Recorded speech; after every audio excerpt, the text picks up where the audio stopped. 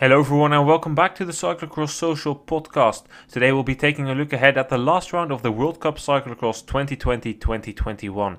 With me here is Twan. Hello. Also with me is Issa. Hello, everybody. The last round of the UCI World Cup Cyclocross takes place in Overijse, and that is the parcours of the classic Druivencross. If you remember it back to last year, you might remember it from a dog that was running on the parcours, and if you remember that, you could see that there was also a lot of tarmac in the parcours. That will still be the case. The tarmac is a section of 1 kilometer, including a climb that is also in a number of road races. Then you have a grass section which is up and down until you eventually come back to the start finish. The weather for this weekend looks to be raining and snow. And guys, that's actually quite a contrast for most riders, because most riders are coming back from Spain where they've been training in the sun. How do you guys think the weather will influence their performances? Well, it might influence them a little bit, I think, but the weather in Spain wasn't that good either, especially at the beginning of when the guys went to Spain. Eventually, it became better, and the weather is now pretty good. But it will obviously impact a little bit on the riders that have been in Spain and now coming back. But I don't think that it would be that big of a deal, and I think that the intensity of the training that they have done in the last few weeks will be more demanding than the weather difference. Yeah, I think these guys are quite used to this change. Of course, it will take a little getting used to, but most of them will have been here for quite a bit. They might even have raced on the Saturday, so they'll be more and more used to it, and I think it will be completely fine.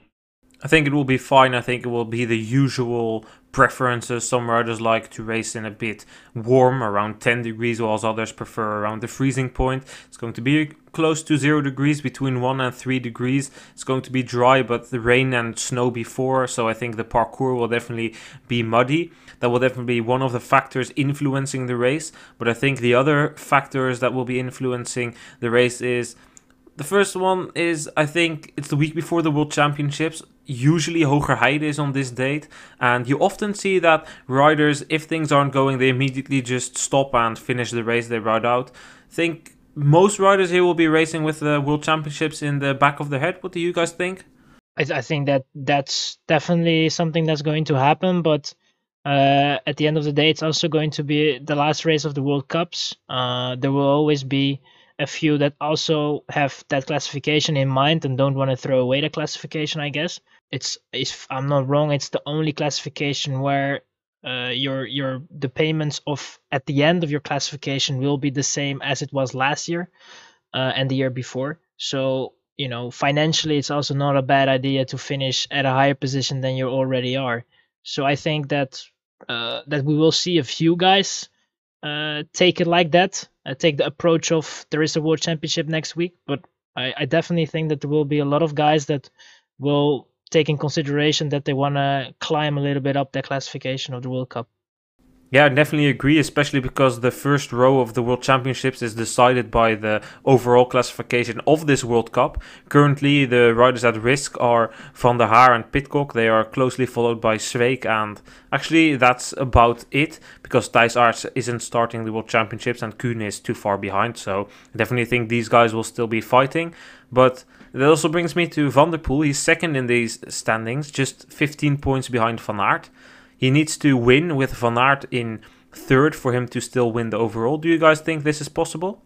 So I think Van der Poel might be the only one that's like going to play with his effort. We might see Toon Aerts doing it a little as well, although it doesn't really seem in his nature. I don't really see Wout van Aert getting a less than a second place in Overijse, so I think Van der Poel will manage his effort and like barely beat out Wout. I think that Van Aert will be definitely the guy to beat for Van der Poel. We don't know how Van Turnhout is going to be in Overijse, especially if it's going to rain. The descents are going to be a little bit more tricky. It's going to demand a lot of technical abilities, I guess. Which can change up the race a little bit, I think. And if there is going to be less power involved in it, it might be a very strong and tight race actually, and I think then the likes of maybe a Van Toerenhout or even a Toon Aerts can be in the mix and battle it out for the podium. Personally, I think that there's only one thing that Van der Poel can do if he wants to win this World Cup, and that is he needs to keep it a group. He needs to keep it an open race for a very long time, and then he needs to hope that someone like Pidcock or Van Toerenhout can get between himself and Van Aert. Pidcock, another rider we haven't seen for quite some time, just like Van der Poel. That's the only hope I think Van der Poel can have on winning the World Cup. But I think it will mainly depend on his ambition. Is he starting with the ambition to win the World Cup, or is he starting with ambition to win the race, but just riding himself into a rhythm for next week's World Championships? Yeah, maybe get into the head of Wout van Aert a little bit as well, I guess. Yeah, the group idea is probably the best shot he's got at winning it. It's a little bit hard to say if his ambition really was to be winning that World Cup, or at least trying to win that World Cup. I personally think that is not the case. I just think that he wants to have a race under his belt before those World Championships, and I think it's always beneficial for the mind if you are a week before the World Championship winning a race, or at least having a good feeling. So I guess that's what he wants to achieve with this. And Van der Poel had many races before the championship where it went well or didn't go well, so it doesn't mean much as well what we can say about the shape after this race. So you just have to see what it's gonna bring, and it's definitely gonna be interesting. Interesting take to see what's gonna happen with those guys. I think the mind games will definitely be playing a game. It's always the mental game that's being played the weeks before the World Championships. Now, Van der Poel and Pidcock haven't been there. I think the main focus will be on Van der Poel against Van Aert. Pidcock, maybe not as much, but on a parcours with slightly more climbing, as we find here in Overijse, I think he does have a slightly better chance at this race. However, I don't think Van Aert is a guy who easily lets himself be distracted from his goal, which is ultimately becoming world champion in Overijse. So I think even if Van Aert gets third here behind Van der Poel and Pidcock and therefore loses the World Cup, I think he will be able to bounce back. But then again, I also don't expect him to come third.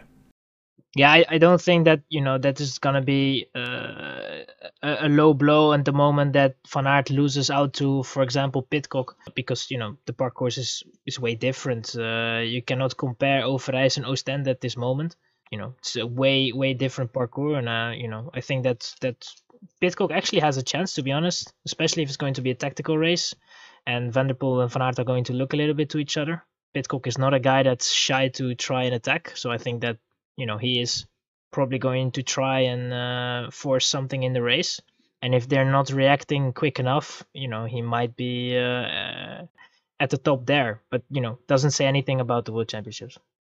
A name that isn't on the start list here is Eli Iserbyt. He will be riding in Hamme. That's a race we are not making a preview of because I simply don't have enough time. But he's not starting here.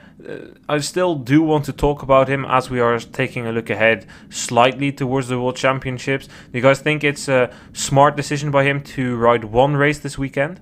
Yeah, I think it's a very wise decision. His World Cup is lost anyway with that injury he had and other things that happened there. So he's currently on 30 points and he would basically need a win to get onto the top 8 in the front row at the World Championships. So he might miss out on that, which will be a bit annoying for him. But I think it is good to just take an extra day's rest and fully let everything recover after Hamme. Well, he said he's fully healthy, but he has said that before.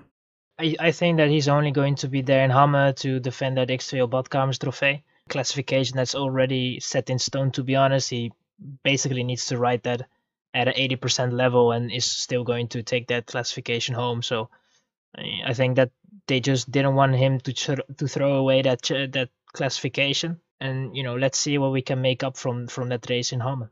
Well, then it's time to make some predictions here. Who would like to be the first to predict their podium here in Overijse? Then I'll go with Van der Poel for the win, Van Aert for second place, and third for Pidcock. I would say that Pidcock will win, and I think that Van der Poel will be second and Van Aert third. I think that Van der Poel will win in front of Van Aert and Michael van Toerenhout.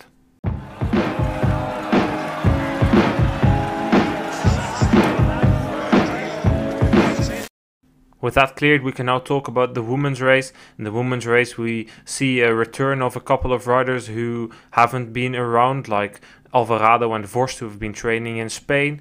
They will be back here. What do we think? Will Alvarado and Vorst immediately be able to compete with the likes of Betsma and Brandt, who did race in Mol last week? Yeah, in theory, yes. I don't think that they will struggle, and especially if it's going to rain.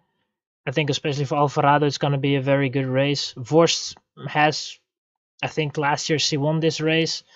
So I think she has good memories with this parcours, and probably will have that setback from what she had, of course, a few weeks ago. Maybe she can turn the shape a little bit around, have some momentum back, and try to get herself again within the top of the ladies. Yeah, I think we'll see an interesting battle here.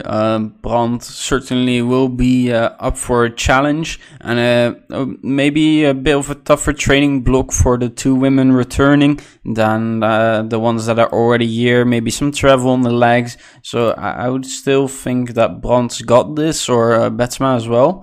But it could certainly make for a very interesting race. I definitely think that Alvarado will be able to compete with Brandt and Betsma, like you guys said. We've already seen it a couple of times this season. For Vorst, we've seen the tendency that she tends to struggle throughout this entire season already, and we think that's the reason that she should be more looking backwards. I think she's the fourth rider, and that she should be looking backwards more to the likes of riders who have been around the last couple of weeks, who do like climbing parcourses. I mean, for Vos and Van der Heijden, Bakker, they've been improving their form throughout the couple of weeks. Kant is coming back from some training in Spain as well. We have the likes of Honsinger, potentially someone like Evie Richards who could compete. So I think that will definitely be a big scrap, but I expect this, maybe with the exception of Honsinger, to be behind the back of the three names I mentioned at the beginning. Yeah, I think so some of those women are definitely equipped to challenge Vorst, and especially Honsinger, maybe even challenge for a podium place here. She has done it before on tough courses, and this is another one of those opportunities, and it will be a very interesting battle, I think, for the podium and then for 5th place. Also, I don't want to entirely rule out the under-23 leader of the World Cup, Catablanca Vaz. I do think that this parcours maybe is a bit too tough for her to be as good as we've seen before, but on the other hand, her performance on the Koppenberg all the way at the beginning, where she got 10th, and her performance in Namur, where she got 5th, if I'm not mistaken, were definitely solid performances, so that's why I don't want to completely rule her out. Yeah, I think that's a very good mention as well. She's also definitely one that can get up there in this sort of race. Finished 5th last year behind the likes of Lechner, Artufi and Brandt, with Vorst winning, of course. So maybe can repeat something like that. Then predictions for your top 3. I'll be going with Lucinda Brandt for the win, ahead of Denise Betsema and Celine Del Carmen Alvarado. I think that with the rain, Alvarado is going to be the one that's going to win probably, and then with Brandt in second, and I would say Marianne Vos in third. I'm going to go with the win here for Lucinda Brandt, but actually in front of Clara Honsinger, and then we will find in third Celine Del Carmen Alvarado. With that said, I think it's time to round off this episode of the Cyclocross Social Podcast. Toine and Issam, thank you very much for being here with me today. Thank you for having me on. Thanks for hosting. And this weekend, the racing returns in Hamme and in Overijse. Make sure to check cyclocross.social.com/live to see where you can watch both races. We will be back on Sunday with the podcast about Hamme, and on Monday with the podcast about the World Cup in Overijse. Stay tuned. See you guys. Goodbye.